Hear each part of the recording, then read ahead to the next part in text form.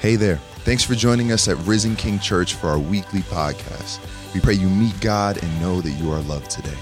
Be sure to visit us at risenking.life to take all of your next steps and follow us on Facebook, Instagram, and YouTube. Enjoy the message. We are in a series on God's blueprint for renewal. In the first chapter of Ephesians, Paul talks about God's blueprint for fullness and for all things to be summed up in Christ. And so he has a plan, he has a way to take us from seasons of decline into seasons of fullness, seasons of renewal. This has been one of the visions or activities that our ministry as Risen King, that we have focused on, ministering to the presence of God, experiencing Him in a felt way, in a not just a sense of His everywhere presence, but a sense of His fullness, a sense of His manifest presence. So we've been a church that has had a growing sense of what God is building here. Almost as if you have a construction site where you have materials laying around and you're anticipating what's going to be built. And we knew it wasn't fully developed into everything that we wanted it to be, but we were starting to see more and more people come. We were seeing people come to Christ. And then boom, wow. This coronavirus hits us.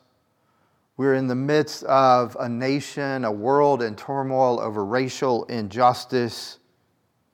Change has hit us as individuals. It's hit us as a church.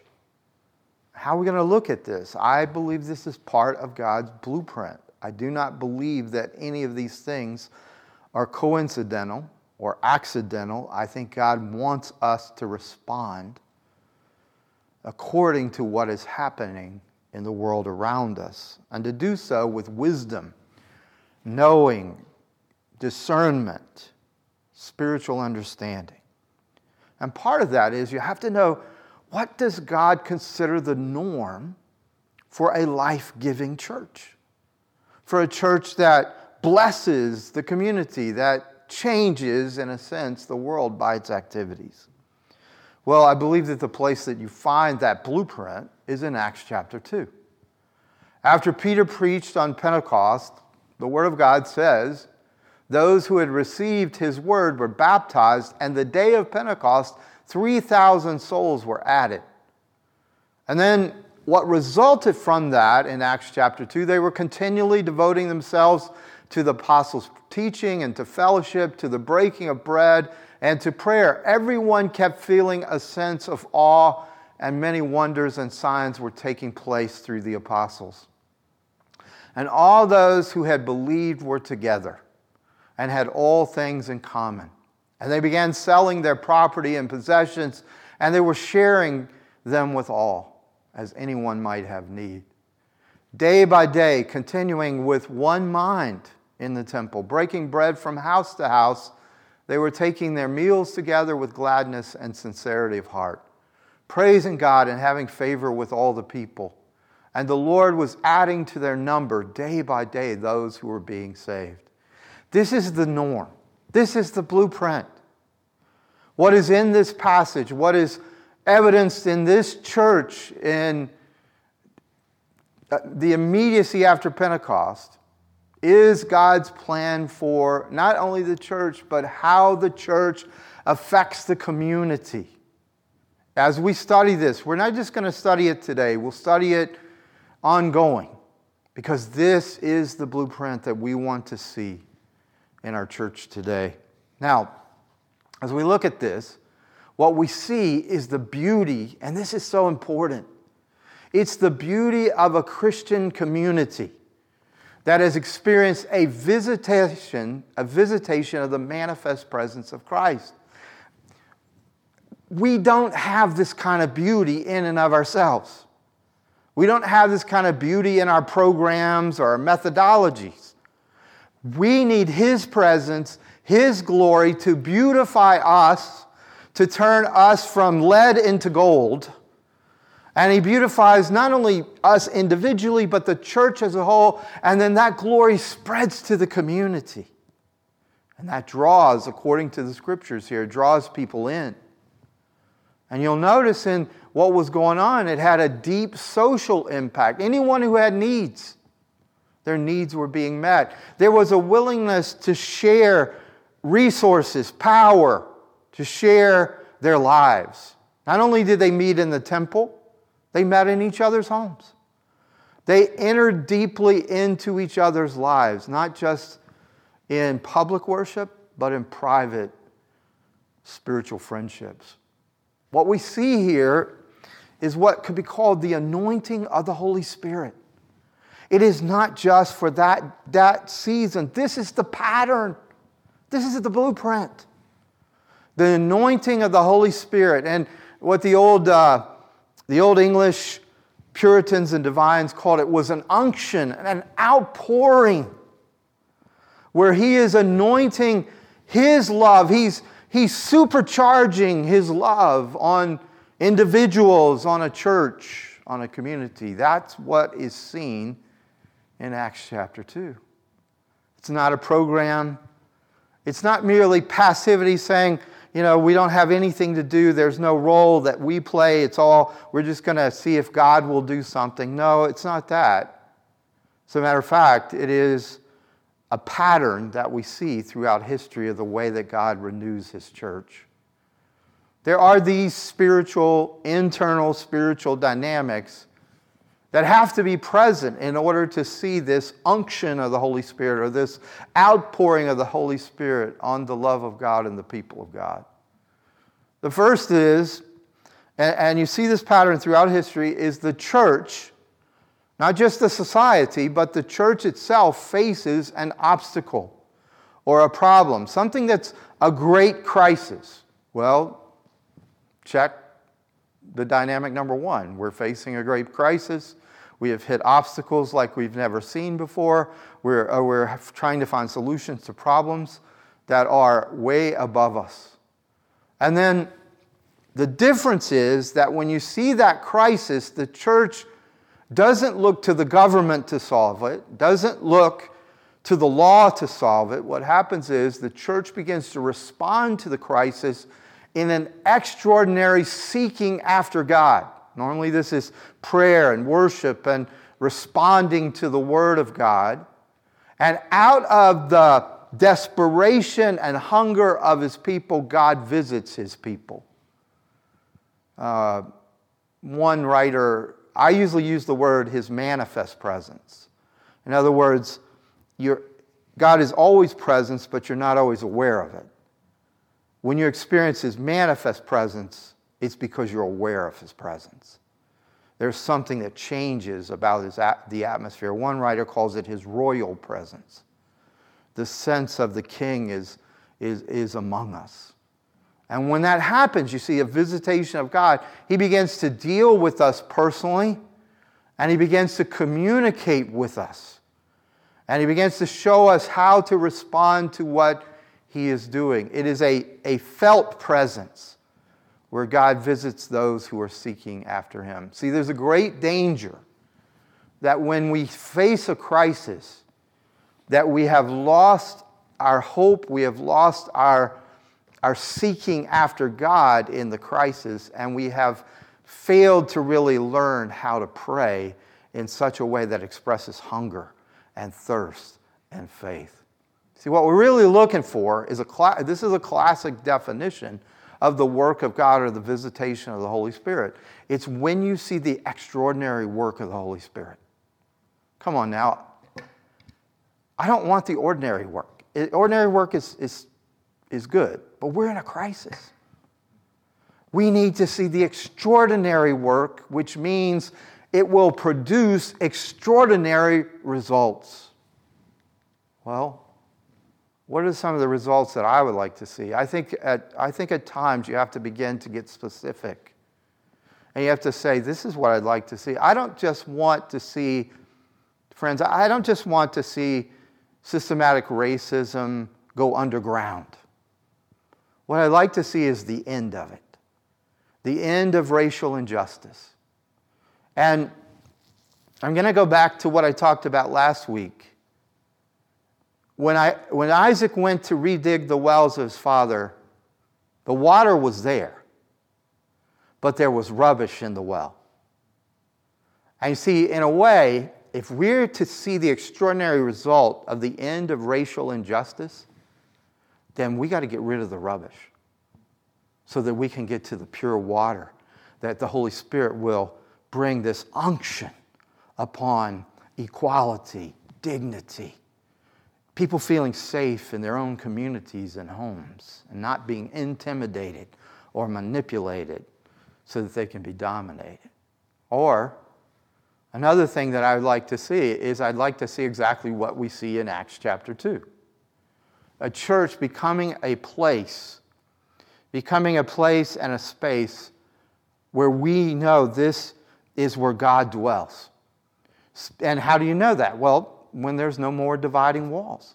Where what Paul said Jesus has accomplished for us on the cross becomes a reality in space. A reality in a place. In other words, there will be neither Jew nor Greek. There will be no separation by race or culture or ethnicity. There'll be neither slave nor free. There'll no longer be any socioeconomic separation. There'll be no male or female. There'll be no saying one gender or one sex is better than the other, or one should dominate the other. But rather, all are one in Christ Jesus. Look, this is already a reality that Jesus has broken down these walls for us, but there are very few spaces or places where there isn't rubbish about these things. And why do we go back for the blueprint to Acts chapter 2? Because they were all in one place together, but they were in one accord. They were of one mind. They were of one heart. It wasn't simply a program, friends. It was an anointing of the Holy Spirit on a community, and an anointing of the Holy Spirit on individuals who form that community. And so what I realize as I look at this closely is that there are sometimes we're praying for things that the Holy Spirit's never going to anoint. But when you start to see God's blueprint, then you start to see this is what He wants to anoint. This is where He pours out His Spirit. Well, I mean, some of these things there's some basics that have to be maintained and held on to and even defended. You know, the Holy Spirit is described by Jesus in John 16 as the Spirit of truth. He's not going to anoint lies, fantasies, fictions. He is only going to anoint truth. And where do we see the revelation of His truth? Well, that means you have to submit to the authority of the Word of God. You have to submit to Scripture. The Holy Spirit pours out His life on the Scriptures. Wherever your life is not in alignment with the Scripture, He's not going to pour out His blessing on your disobedience. He's not going to resource your rebellion. So here's a blueprint. There are lines in a blueprint. There are lines, and God Himself says these are the lines. And one of those lines is the Holy Spirit anoints His Word because He's the Spirit of truth. So that means this. You can't just have any old idea of God. You can't have God of your imagination. It has to be God of the revelation. In other words, if you look at Scripture, you'll see that our God is a sovereign God. You can't have another God except as the sovereign Lord of the universe. He's transcendent. He's not us. He's above us. His ways are higher than our ways. His thoughts are higher than our thoughts. But yet, the Scripture equally reveals that He is intimate, He is near us, He is a person. But never forget that He is not us. He's other than us. That's what holiness means. He's a holy, holy, holy God. The Holy Spirit will never anoint a revelation of God that doesn't fit with these basic revelations of who God is. The Holy Spirit will not anoint something that is not centered on Jesus Christ and on who Jesus Christ really is. that he's fully man and he's fully God. The Holy Spirit is personally committed. He has made a covenant with the Son of God that he is committed to the mission of Jesus. So he will anoint what is the mission of Jesus, because who he is and what he has is completely committed to glorifying the Lord Jesus Christ. There are so many ramifications of that. If you look at your life and you're praying so hard for things that are outside of the mission of Jesus, he has no commitment to that. He will not anoint it. He will not give unction to that which he is not committed to. And he is committed to lifting up the Lord Jesus Christ before the whole world. But one of those other things that he anoints, and here we're going to start to drill in for a few minutes. The Holy Spirit's work in salvation is that he is the one that takes Christianity and makes it far different from every other religion. It is not a changing of philosophy. It's not even a changing of theology primarily. It's not just getting a new morality. It is a change of identity. It is a change of spiritual DNA that without being born of the Spirit, you cannot be a Christian. He will not anoint a message of morality. He will only anoint a message of regeneration, of becoming new in Christ, becoming born of the Spirit, because otherwise you have no entrance into the kingdom of heaven. Holy Spirit is not going to anoint a message of behavior management or sin management. He will only anoint a message of radical salvation. And the scripture is really clear. Without faith, you have not received the gift of that salvation. So if you look at the history of when God visited, the visitations of God among cultures and societies and people, what you'll find is that there are some common characteristics. And hopefully, as I go through this blueprint, you will say with me, these are my characteristics. You find men and women who begin to get desperate, who begin to realize the urgency of the hour. And then what happens is, because the Spirit is visiting them and revealing their own hearts, you begin to realize all the things I counted as goodness in me, as being better than other people, is actually just filthy rags. And you start to realize that your righteousness is of no value whatsoever. And this is not a bad thing. This is the beginning of renewal, is when we no longer can look at ourselves and say, I'm better than. I'm good, or I'm good enough. There has to come a time where we begin to realize, I can do nothing. And begin to cry out to God for mercy and for compassion. I may say this more than once. It doesn't matter what the circumstance is. It doesn't matter what the crisis is. If you still think you're sufficient for the crisis, you're not a candidate for renewal. It's only when you realize this is bigger than me. This is bigger than society. This is bigger than my church. Only then can we begin to say, okay, now we're ready.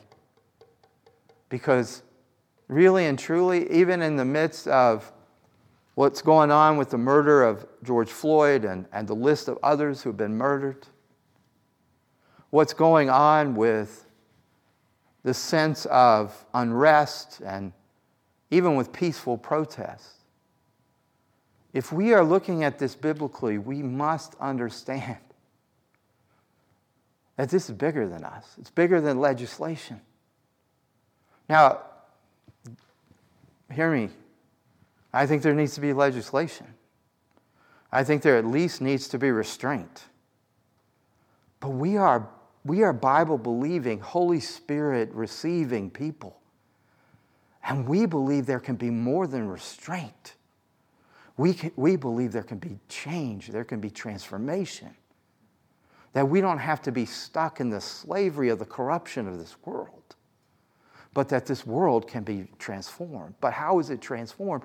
It's not transformed simply by legislation, friends. It has to be a rediscovery of the very heart of Jesus, which is the heart of the gospel. So what am I saying? Well, I know I may lose some of you on this because I think you got to go back to the truth. I think you got to go back to doctrine. And you have to realize that the heart of Jesus and the heart of the gospel is something called justification by faith and by faith alone. In other words, God has acted in such a way to change this world, to change every individual. It has to be rediscovered in such a way that we begin to say, if God does not do it to us, then we are lost. There has to be a sense where we begin to realize our helplessness. That the issue is not just race relations. The issue is relationship with God. What happens that's so powerful and what changes everything, and what changed in the upper room and what changed in the church at Pentecost is they started to realize that their past religious activities, their religiosity of the past had utterly no significance. This has happened every generation where there's been a visitation of God. The people realize my faithfulness even in church has no significance. All of my charitable giving has no significance because it has to be a righteousness that is received by faith, a righteousness that comes from God, not a righteousness I produce on my own. Listen to me on this. When the visitation came at Pentecost, when the visitation has come at other times, the people of God started it by seeing that their religion was worthless. It was of no value. That God must, and we need Him to justify not the righteous. He has no need to justify the righteous. They could justify themselves. But God, in Jesus Christ, has come to justify those who are not righteous. God justifies the ungodly. Now, why is that so important? Well, let me show you how important it is from the story of the Apostle Paul.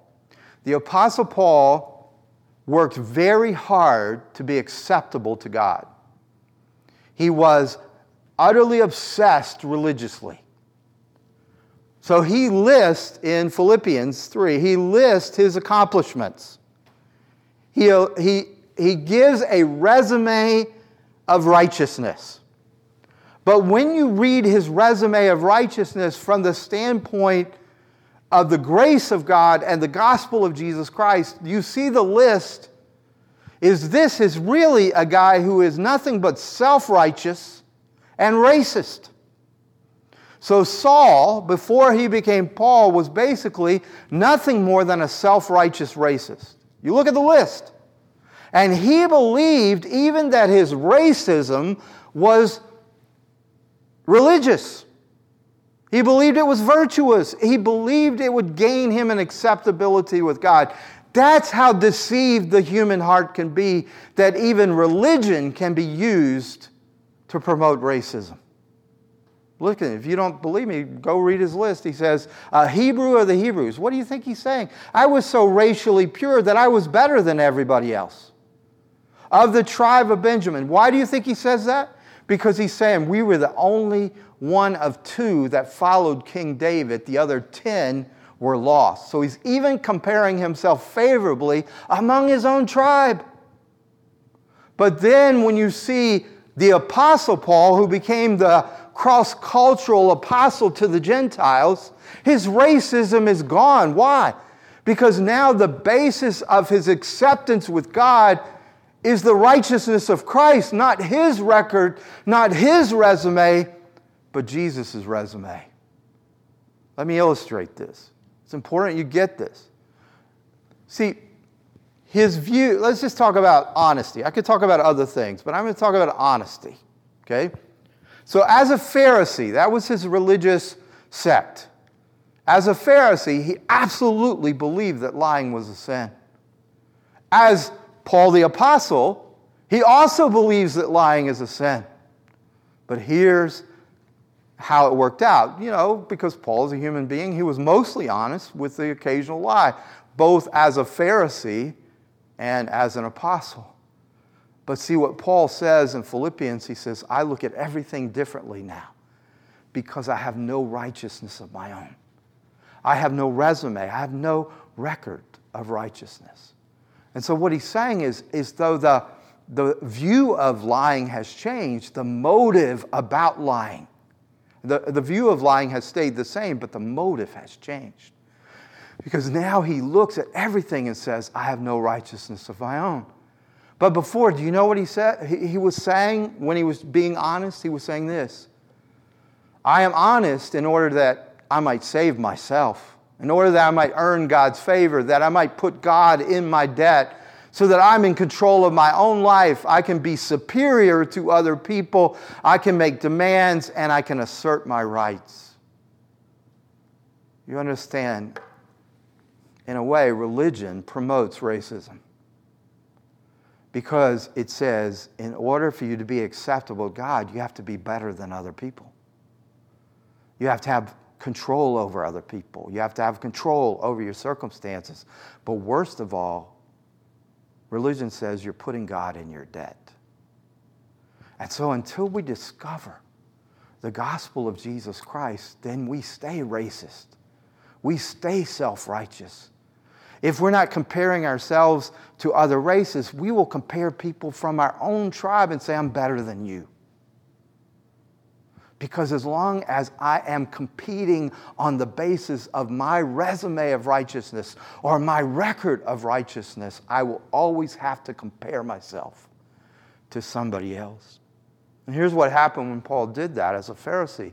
When he saw people who were better than him, he was intimidated by them. So he couldn't have relationship with them. And when he saw people who were worse than him or less than him, he was offended by them. He despised them. Do you understand? Whether someone was greater or someone was lesser, he could not love them because he was competing with them. One made him feel superior, one made him feel inferior. This is why the gospel is so important, because Paul now looks at people. Paul, the apostle, not Saul, the racist, looks at people and says, how can I despise them? Even though they're different from me. He's a Jewish rabbi, an Orthodox Jewish rabbi who's going into the homes of Gentiles, breaking bread with them, living with them, loving them. He says, how can I despise them? Because I have no righteousness of my own. I have been saved by grace. Grace is undeserved merit and favor and love from God. And if that's the basis, then I'm not better than them and I'm not worse than them. Said, how can I be intimidated by anyone? I am completely accepted in Christ. I'm not afraid. So Paul could go into any Gentile city and he could start a church that started often Jewish, because he says this is the dynamic of the gospel. It's the power of God first to the Jew and then to the Gentile. But he could go into any of these cities and he could cross cultural barriers, language barriers, everything, and start a church that was life-giving. And you see, that's the norm. The norm that the Spirit anoints is not your intimidation by people or the sense that you despise people because they're less than you. The norm that the Holy Spirit anoints is when we look and say, there is no other basis for acceptance. There's no other basis for identity. There's no other basis of value except the grace of God, which has been brought into my life by the gospel of Jesus Christ. Not the work of my own hand, not religion.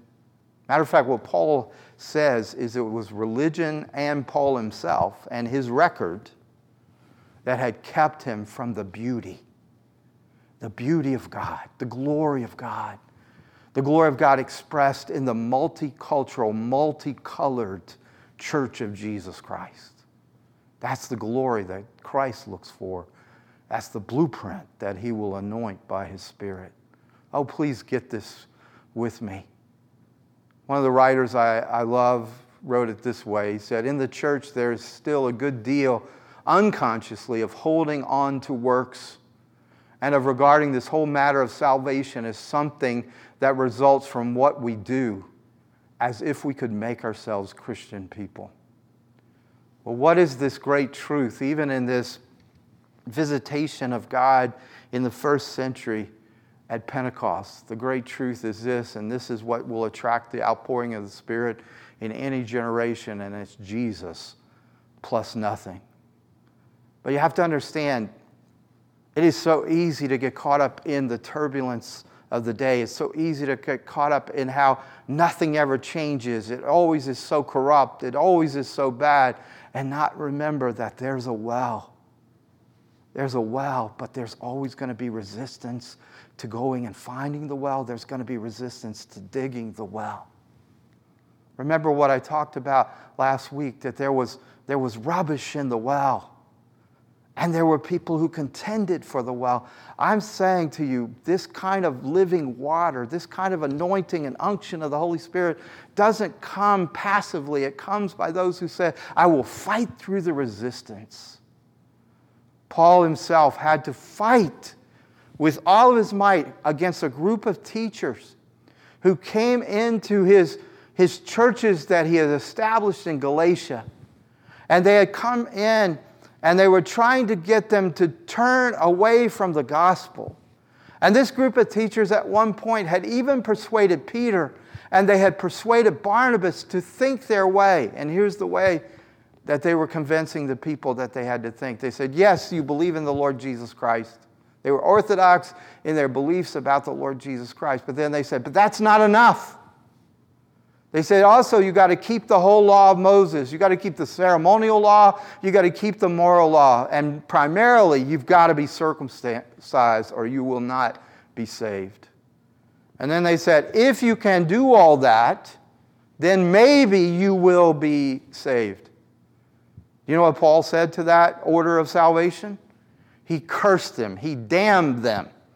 Because he said this, if you must keep the law of Moses, then you are insulting the sacrifice of Jesus. You're insulting the resurrection. You're insulting the one who is at the right hand of the Father, because you're saying that his sacrifice has no meaning for you, that it's all up to you to make yourself holy and acceptable. Paul said, even to Peter's face. And the truth was, friends, it was at least subtle, if not less than subtle racism. You have to become a Jew in order to be acceptable to God. That's what they were saying. And Paul went at Peter right to his face and says, you'll not get away with this. This is a perversion of the gospel. Even to the Apostle Peter. Because you see, this is what has to be contended for, no matter what's going on. Jesus plus nothing. Believe on the Lord Jesus Christ and you will be saved. And this isn't just in the by and by and in heaven when we die. This is talking about God's salvation coming into the life of every believer, into every church, and then flooding into every community. This is his blueprint. Not just that we have some individual sort of happiness that I'm going to go to heaven. No, that we begin to bring that salvation to bear right now on earth as it is in heaven. Well, basically, again, it comes down to this. Is it religion you have? That religion is what have I done for God? Or is it real Christianity, which is what has God done for me? This is why that whole phrase, justified by faith, is so foundational to everything that flows out of the Holy Spirit's anointing. You see, justification means there's a legal or a forensic kind of description of salvation. In other words, do you realize that when God looks at you, because you are in Christ, because you've received Christ as your Savior, he no longer sees, even though he looks deeply into your life and into your soul, he no longer sees your sin, and he no longer sees you as a sinner. That's what justified by faith means. He sees instead the righteousness of Christ. When he looks at you, he doesn't see the failures you see. He doesn't see the sins and mistakes that you've made. He sees the righteousness of his own Son, the Lord Jesus Christ. And he declares this is legal, this is forensic, this is the way he will look at you from now and forevermore. So that by faith in Christ, you are accepted by God, and that will not change. It is a legal decree. And you are acceptable to God because he's not looking and finding a righteousness of your own. He's looking and finding the righteousness that satisfies his heart that is now to your account. This is what I'm trying to say, to allow any rubbish in this well, to put anything plus Jesus, is to destroy the beauty of this well. To say in some way it's Jesus plus. I'll tell you this. I hope you'll listen to me on this. The church I grew up in was a Jesus plus something else church. It really was a Jesus plus being white. Now, they never called it that. They just like to identify characteristics of whiteness according to morality. They began to often major on minors and then call that as the things that are acceptable to God, so that then you could look at other people, particularly other races, other cultures, and say because they don't have these same values or because they don't necessarily have these same morals, they're not good enough. And we can't let them into our church or we can't let them into our lives. See, when you are a segregated racist church, you're a Jesus plus church. You're saying it's Jesus plus, you have to look like me, you have to act like me, you have to have the same values as me. And you have subtly perhaps, or unconsciously maybe, you have stopped having the purity of the gospel, and now you have a perverted gospel, a twisted gospel. And the Holy Spirit will not anoint such a gospel. Now, you can be mad at me, and I'm okay with that. But that's what Paul says. Paul says a gospel where you put Jesus plus, people have to have certain morality, certain behaviors, certain ways of looking or appearing. He says that's a perversion, and he says it's no gospel at all. And I can tell you, the Holy Spirit will never anoint no gospel at all. So what is asked of us if we're going to redig this well? Well, here's where we go a little deeper into this. If I haven't lost you already, I probably will now. Because what Paul says is you have to abandon your accomplishments, your religion, your experiences, your status, even your ethnicity. He abandoned. He accounted it all as loss. Why would he do that? He said, because I have something better, the surprising greatness of gaining Christ. If I'm really understanding what Paul is saying here, whether you're a racist or you're an anti-racist, if you're using that as your record of righteousness, then it's time to count it as loss. Because neither being a racist nor being an anti-racist is going to make you acceptable to God. It's not Jesus plus being an anti-racist. It's Jesus plus nothing. Jesus is the only one who is acceptable to God, and he's offering you that acceptability, but only through faith in him, leaving everything else, every resume you have, every record you have behind, and saying, it's Jesus plus nothing. Well, here's what I've discovered. In crisis days, you have to walk very carefully. Because there are dangers on both sides. It's dangerous if you're wrong. And this is the biblical thing, is it's dangerous when you're right. But being wrong, sometimes we'll justify and defend what's wrong. And when we're right, we'll have a pride about being right and thinking it makes us acceptable because we're right.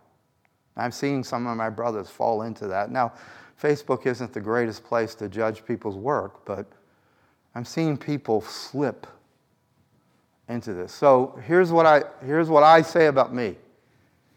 It is hard as a white man, 61 years old, been a pastor for almost 40 years.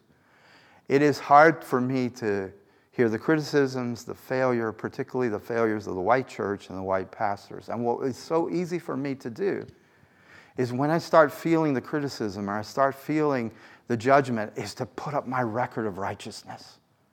Oh, but I worked with John Perkins. I was early when I was 18 years old working in the community. I was and I want to put up my record of righteousness and say, I'm not one of them. But this justification by faith, this counting all things lost, says it doesn't matter what my record is. It doesn't matter. My record needs to be burned up.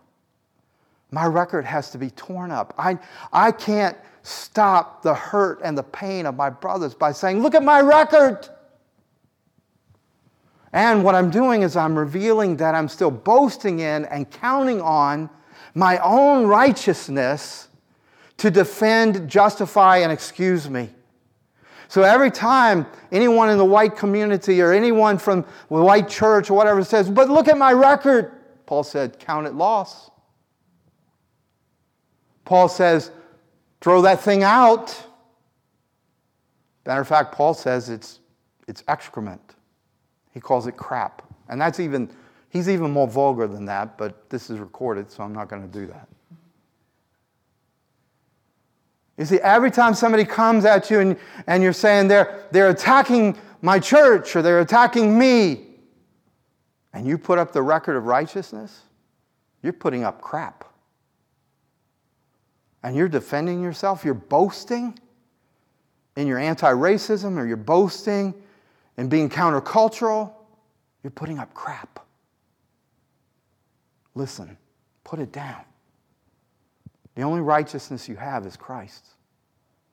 The only thing that will defend you is Jesus, your champion. Not your record, not your resume, his resume. All right, so I've got some people mad with that one. I'll get the others mad with this one. There's also a grave danger. And this is true in any season. There's a grave danger for people who have been offended, who've been abused, who've been oppressed. There's always a grave danger because it feels like I have a right to use my anger and to use my hate. You see, you've got to understand this. And again, maybe it's hard to hear this from a 61-year-old white male. But you need to hear this. There is no human alive. There will never be anyone alive. There will never be an organization that will be able to atone for 401 years of oppression, of racial injustice, from slavery to economic depression and oppression. There will be no one who can ever atone for that, ever. And sometimes when I hear people say, we need to see repentance, they're actually talking about atonement, not repentance. There is only one atonement for sin. And there's only one atonement acceptable for sin. This is why it grieves me if only those who are secular people are pursuing and prosecuting for justice. Because there will never be atonement. There can be change, but there can't be atonement. Only Jesus atones for sin, and only the sacrifice of Jesus can atone for the wounds that have been inflicted on people who've been oppressed. Think about this. This is the greatest test that any oppressed person, abused person can have, is, will I allow these wounds to be atoned for by Jesus when they cannot be atoned for by the people who hurt me? See, when we get hurt, it feels like somebody's got to pay. When we get hurt, it hurts so much worse. And we want the ones who hurt us to hurt at least as bad, if not worse, than they hurt us. But it's even worse when you realize it's gone on for so long. It's easy to forget when I'm hurt that the Holy Spirit will not anoint my hate. He'll not anoint my bitterness, my unforgiveness. And it's easy also to say, how do you expect me to forgive something so unjust, so unrighteous, so systemic? And even it makes it harder because we're not just talking about individuals, we're talking about whole organizations that have done this, whole churches that have done this. And so it's not a simple thing unless we begin to understand everything through the cross. Only the cross brings legal satisfaction. Only the cross brings fulfillment for the wounds that you have suffered. What the Bible makes clear, what Jesus makes clear, is all sin is against God. So racism is against God. The scripture says when Jesus went to the cross, he became sin. So Jesus became racism. So the Father treated Jesus as the absolute evil, which means the Father treated Jesus as if he was a white supremacist. He treated Jesus as if he was a racial terrorist.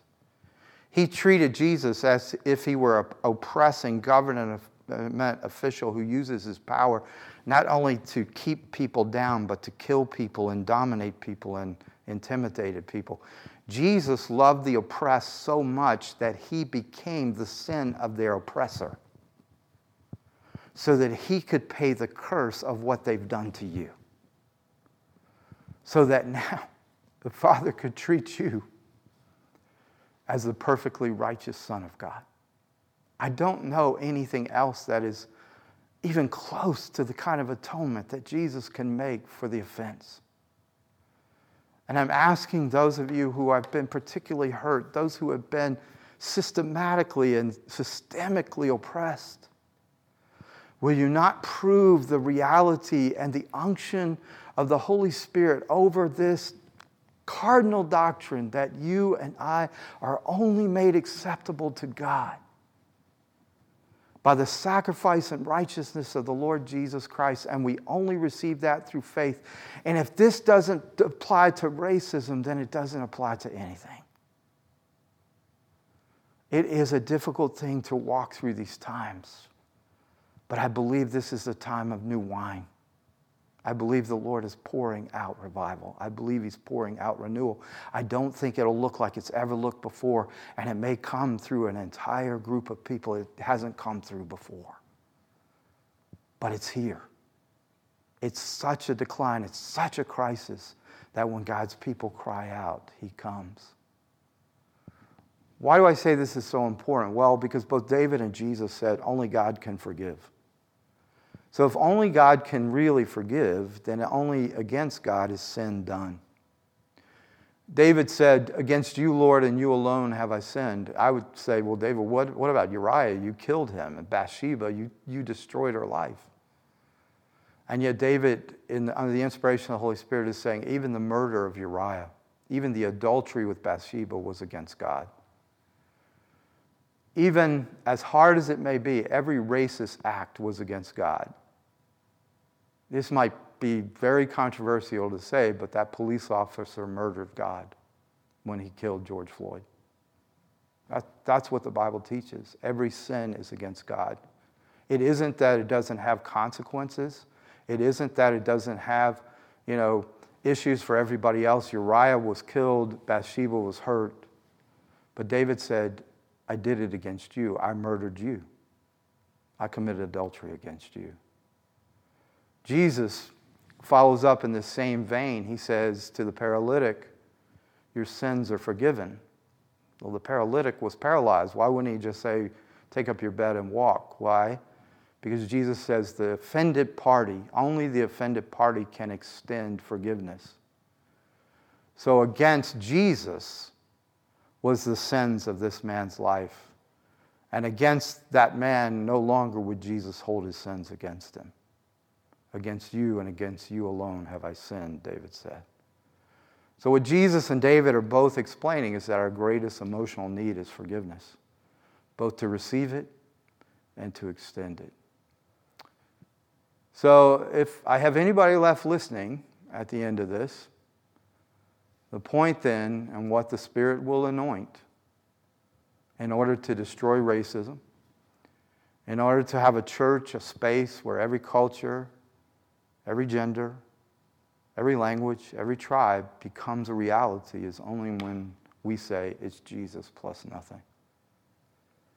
Nothing in my hands I bring. Simply to thy cross I cling. I'm going to offer all that I've said today as a prayer. I'm going to ask that you decide what you're going to do with it. I still believe there are building blocks all around for us to build a church that looks like the church of the first century. But none of us can do it alone. Will you come with me and do this together? In Jesus' name, amen.